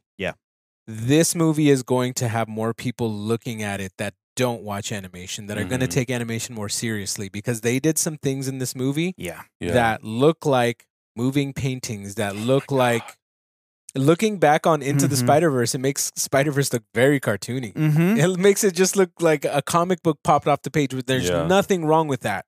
I think it was set the trend or set the example. It set the tone. Like it gave us the rules to this universe, but now it's like it's been taken to a level which you can't ignore. And I think it's going to put animation in the limelight as far as I hope so. I mean, more people jumping on and using the method. This could be best picture. Film. This could be best picture, not just best animated film, but like best picture. Oh, easily. But once again, I'll hold off my thoughts on that until the next movie comes out. Let's get into spoilers then. Can we clap? Can we get out of here? Go see the movie. Go see it. Go watch the movie. I have a question for you guys. Absolutely watch Into the Spider-Verse first if you haven't seen it. In a minute. Or if you haven't seen it since 2018, for sure rewatch it. 2018 or 2019? 2018? I think one of the 2018. No, 2018, because that was Infinity War. Yeah. Wow, 5 years. Here's my question to you boys. Yep. What do you think is going to happen in part 3? And we can get into spoiler talk. Hanger ending. You think it's going to be Miles v. Miles? Yeah. Oh, yeah. I think so for sure. I'm just excited to see Spider-Punk, Gwen, Spider-Man Noir, Spider-Ham, the crew from the first movie. It's going to be Parker. Nice to have they're going to. So I was telling him, there's a moment where they're in Miguel's lair, and right before Spider-Punk dips out, it looks like he maybe puts something on Miles, whether it's a tracker or some device, so they can find out where he goes. Miguel does that? No, Spider-Punk does it. Oh. He puts some. It looks like he puts something on him. He like kind of smirks and then dips out. So I think like that's how they figure out like where he is, Earth 42. And then they're gonna go there to try to rescue him. But I think it's gonna be them on a quest to find Miles essentially. Yeah. And then I think Miles is at some point gonna have to come to terms with, is letting my father die necessary in order for the Spider-Man story legacy to continue, and he has to grapple with that. I think we're at a point contextually in superhero storytelling that I think storytellers themselves have done everything with superheroes that now they're going back to the DNA, to the origin, and be like, well, wait a minute, let's break this down. Do we need this? Do we need to have the parental sacrifice, or is that bullshit? Or can we use that in a story where the hero says, no, we do not need to have that, and I'll prove it. Yes. And if that isn't the most superheroic thing, and if that isn't the thing that we can associate with Miles Morales, it definitely as will like be. He's being different than Peter Parker. Now, I don't want the story to resolve where then he convinces this Spider-Verse of characters, including, I think he's going to have, like, he's going to show Miguel the way, and I think Miguel's going to kind of come to the light side. And then I think Spot's going to get out of control, and I think everybody's going to have to deal with Spot. But I think that I don't want to see the solution, because there's kind of time travel also involved.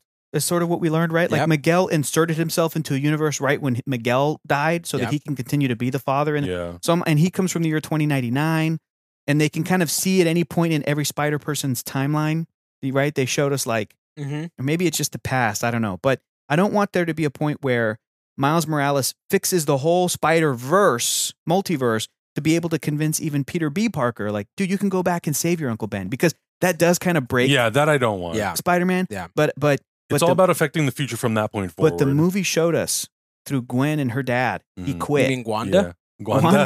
Gwanda Stacy. Dude, that moment where they embrace and the paint, the watercolors are just dripping. I was like, down the back. Insane. Tears. Insane. But I think that's going to be the solution. It's going to be like, it doesn't have to go that way. Question. So Captain Stacy and Gwen's dad will live. So there's a chance that Jefferson Morales could live if Miles could kind of get there. I think you're 100% right. Yeah.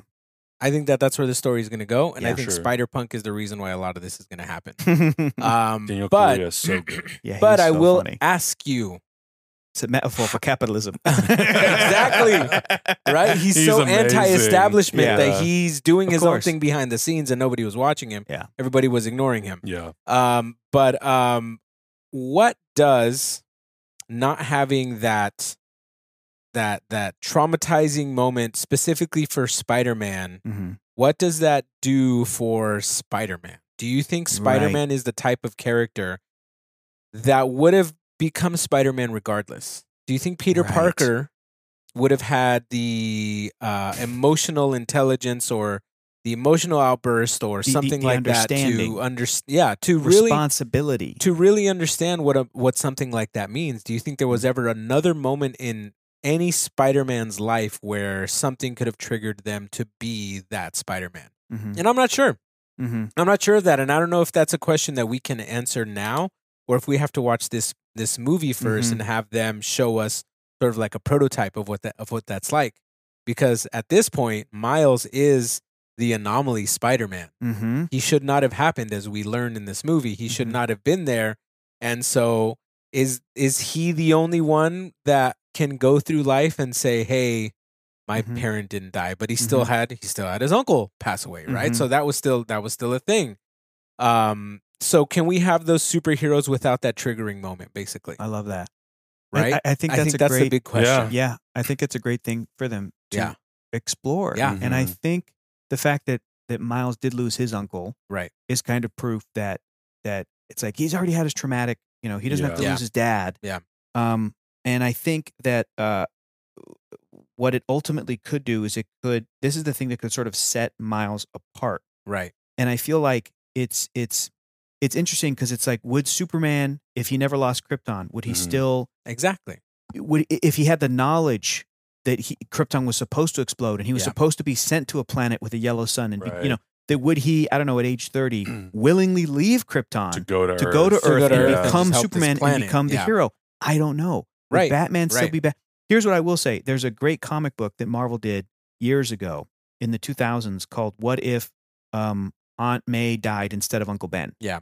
And it's a one issue, and it's one of my favorite Spider-Man stories because the robber shoots Aunt May instead of Uncle Ben. Yeah.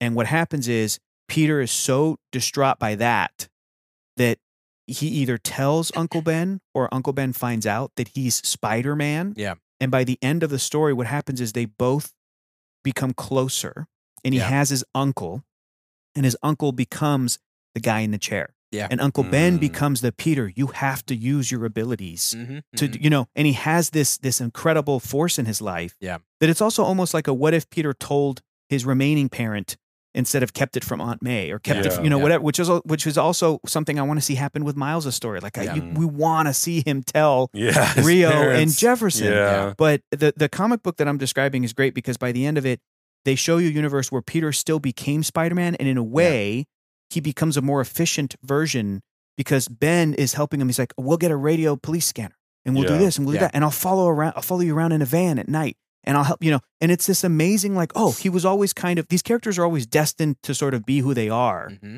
And it's interesting to like, to hypothesize, well, what if they didn't lose what if we took away their tragedy? Would they still have that thing? And I like the idea that a character would still be like, I'm still going to be good for the sake of good. Yeah. And maybe it'll be a little different. Well, I think if Batman's parents never died, is the event of potentially losing his parents enough of a trigger for him to decide, like, oh, I still want to save, use his wealth to try to help Gotham City, or would he be this spoiled? Like, I love that too. Like, were Thomas and Martha were they shitty people that it was kind of good that they died because Bruce always thinks of them as saints. And then there's been some stories recently, even in the Matt Reeves Batman, where they were like Martha was like mentally ill, and they like doing all this stuff to try to make it seem like maybe they weren't so great. And if they had stayed alive, Bruce would have been a spoiled, wealthy guy. Right. I think that's what comic book movies need at this point because. I feel like we're in a moment in which we have these characters inspired by the movies, and I think there is going to be, just like Marvel has kind of like created its own parallel universe to the comics. Mm-hmm. There's a moment in which the movies are going to have to make the decision of like, okay, cool, we've told all the really great Superman and Spider-Man stories and everything. Mm-hmm. What are we going to do? Because this character, there's still a lot to mine from this character. And I think that's what they're doing with Miles, is that they're setting up this movie to really kind of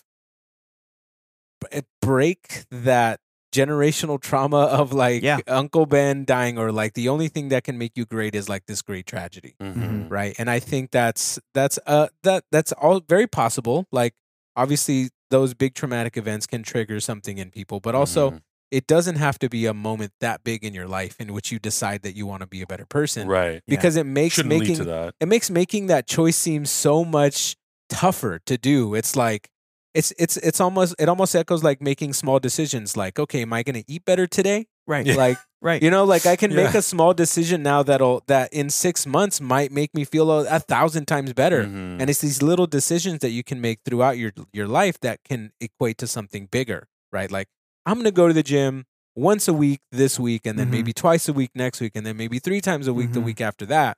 And those little choices can build up to bigger things, which should equally, like affect a superhero in which like, I have this Spider-Man ability, but I don't know if I want to use it. Maybe I'll go out once this week. Yeah. And like, oh, maybe like I didn't like that. Maybe I'll like try it in a different way over here this next week or something like that, I feel like it's making those big decisions feel a lot less daunting and a lot more manageable when you try to kind of break it down in that kind of way, which is, I think, just another effective way to tell a superhero story. Like the fact that parents die to become a superhero is never going to go away. Right. It's always going to be there. Right. But Miles can update that kind of story to a new kind of character, which he is. He's like the new person. Yeah. And he even says it in the movie. He's like, you don't get to tell me what my story is. I'm going to tell my story myself. Do my own thing. Right? And so I thought that was beautiful. Yeah. That was a beautiful moment. And it was like,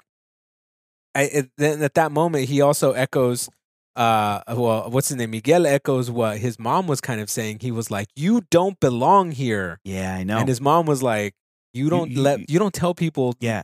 You don't let people tell you where you belong. Yeah. And I'm just like, oh my God, this is like expert like storytelling and weaving here. This one I think felt more like the mom focused one, and I bet you part 3 is going to be Jefferson's going to have a bigger absolutely sort of a presence. I mean, I think it was you that said it out loud, or like leaned over to Augustine during the part towards the end. I think you leaned over and you're like, his dad's already dead in this universe. And I was like, yep, that's what's happening. And then I leaned in and I was like, Miles is the Prowler. So good. The reveal to have the mural, that hit me hard. I was like, oh my God. And everything that you guys are talking about, I think is going to be explored in totally. What would Miles be like without his dad? We're going to find out. Mm-hmm. He's the Prowler. It would be bad. That sucked. That was hard to watch. Yeah. I think this movie left so many, like, it was a good movie, but it left so many strings untied. Like there's so many things that are happening. Mm-hmm. I felt kind of when the whole Miguel and they were all chasing Miles and everything.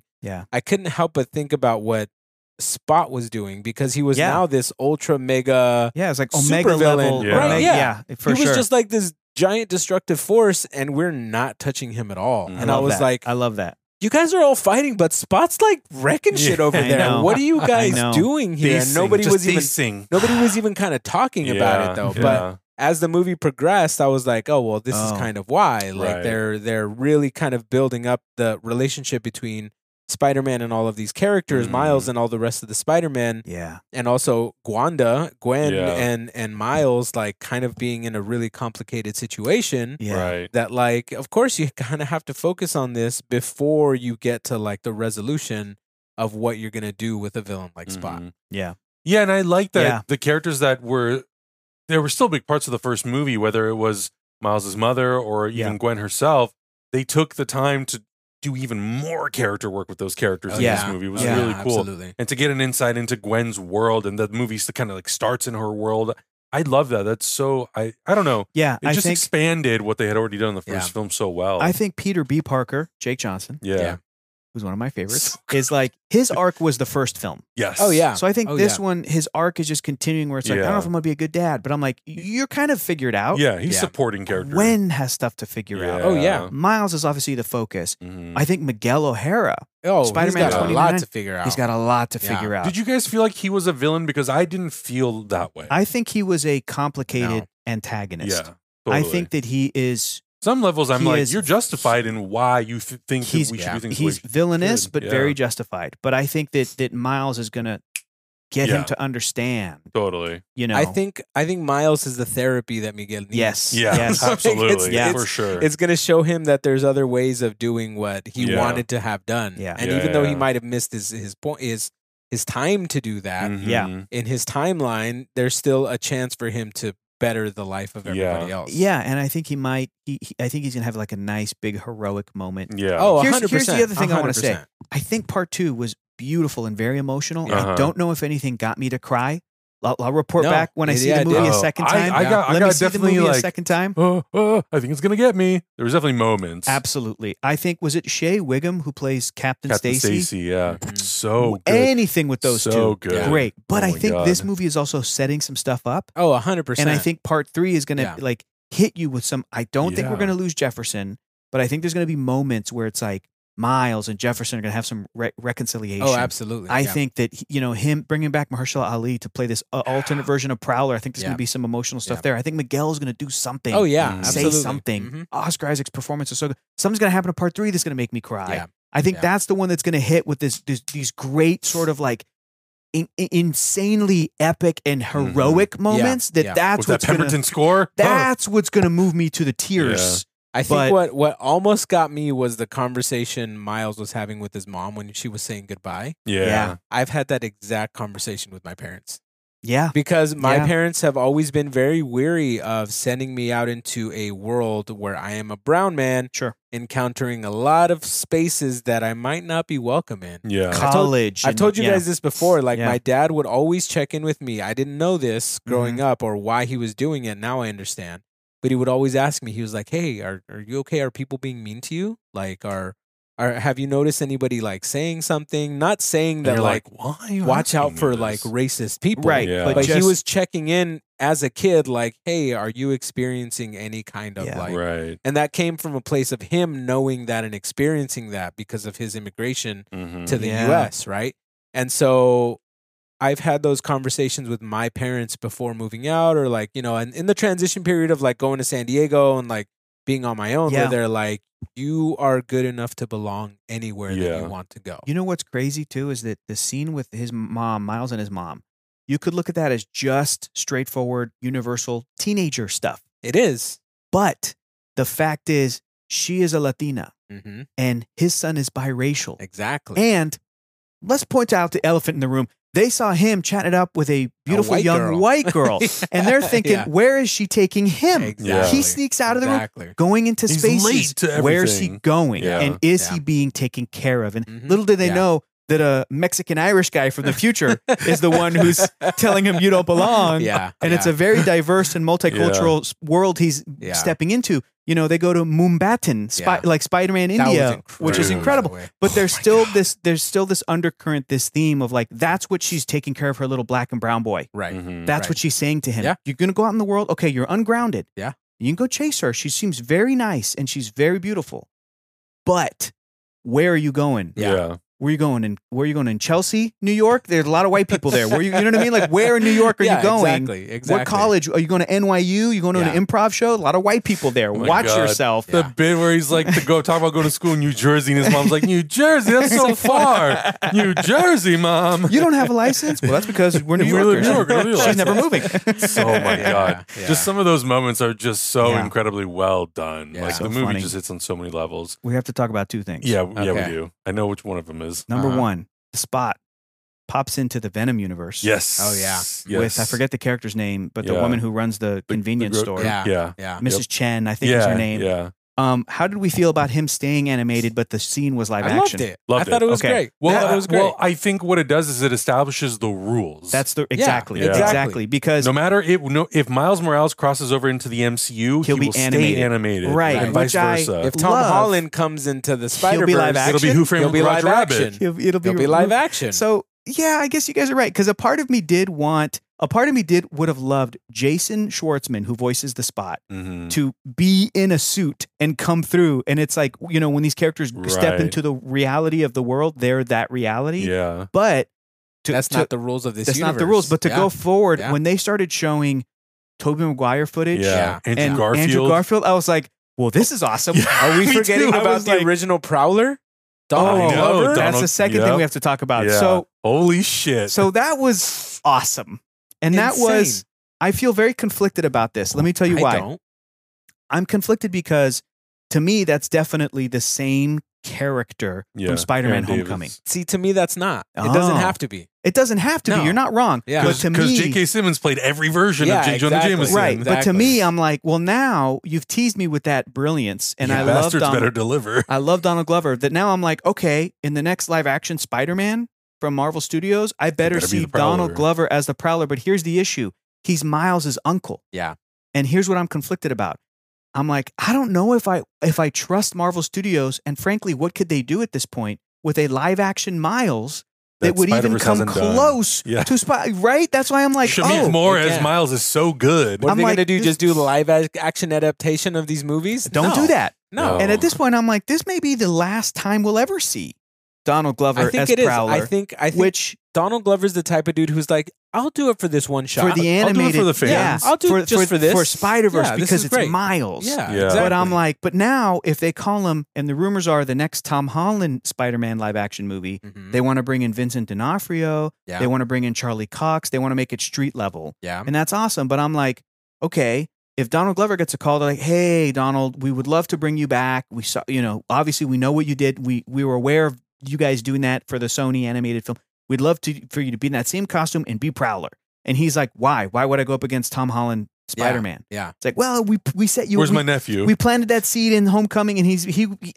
It's like if he's not the guy, the main bad guy, or if they're not bringing in the nephew, it's like that's.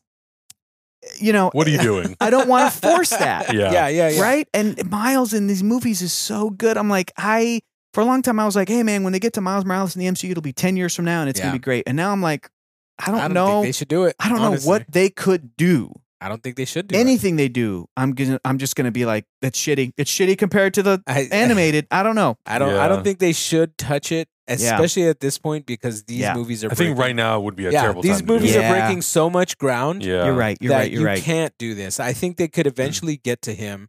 Like my plan for Miles in the MCU was to have Tom Holland die. Right. And then have Miles take over at that Not moment. Controversial. Right? I think it could have been a great story. Which I think it's more in line with the comics. We could go more the comics route with Miles rather than like into the Spider-Verse kind of situation. Mm-hmm. But the way they're setting up Spider-Verse, it's tying together all of the Spider-Men. Mm-hmm. Yeah. MCU, Sony stuff, whatever we've seen before. Mm-hmm. They even tied in a Venom.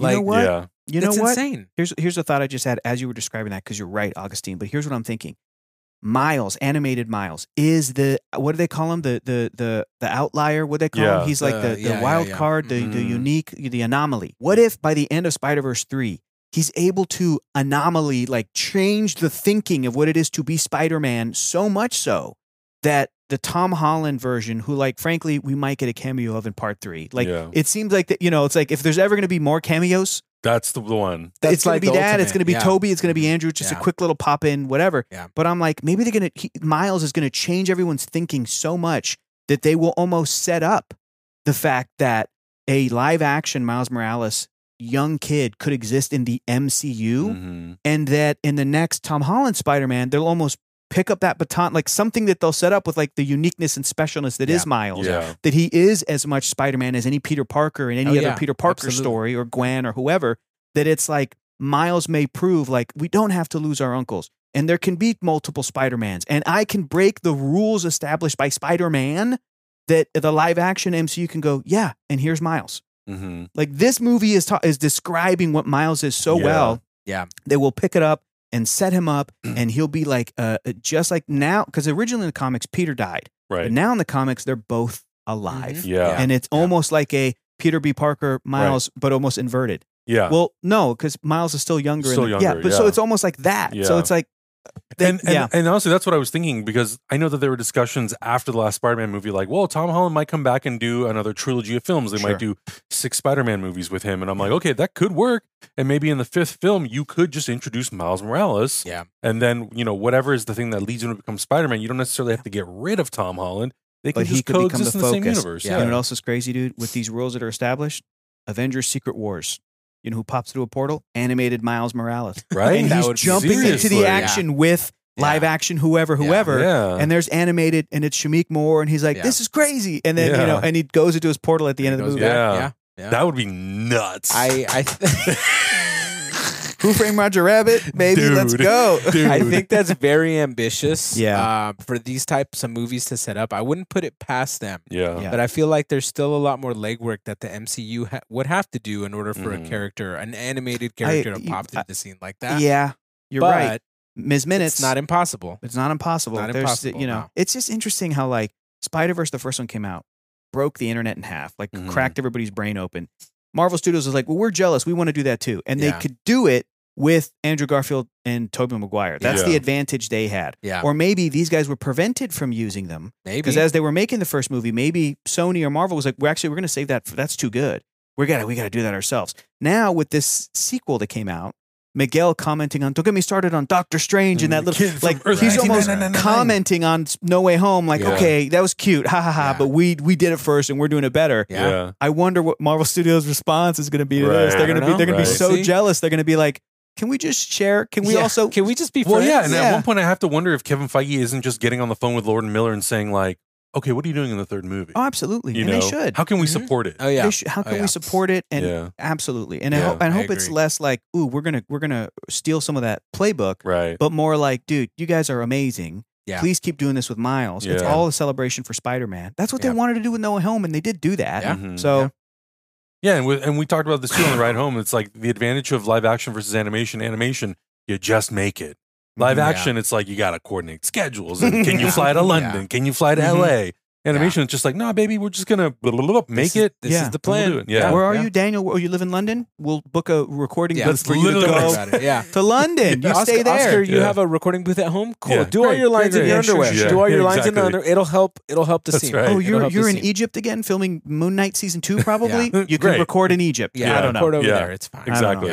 Moral of the story is probably one of the most amazing films that we'll see this year. Can't wait to see it Definitely again. a movie that's going to be a top contender for the Oscars. It is.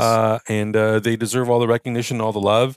And if there's any animators on Twitter or any other social media, shout them out, give them love, and I follow all the their work. animators on this. Anybody I can find, I really do. Anybody who like puts up their animation on Twitter, I'm like, I'm following you. Yeah, I'm following all these people. They deserve all the credit. Oh man, somebody on Instagram once replied to me, and they're like, Hector, it's so cool how you just do like you grab like great art and you put it in your Instagram stories. Yeah, and they're like, how do you do that? And I was like, I just follow as many of the artists I could find. Yeah. Anytime I'm on Twitter and somebody retweets something and they go, yeah, this is in the trailer. I worked on this shot on Spider-Man. I'm like, in like instant follow. I'm like, who are you? Yeah.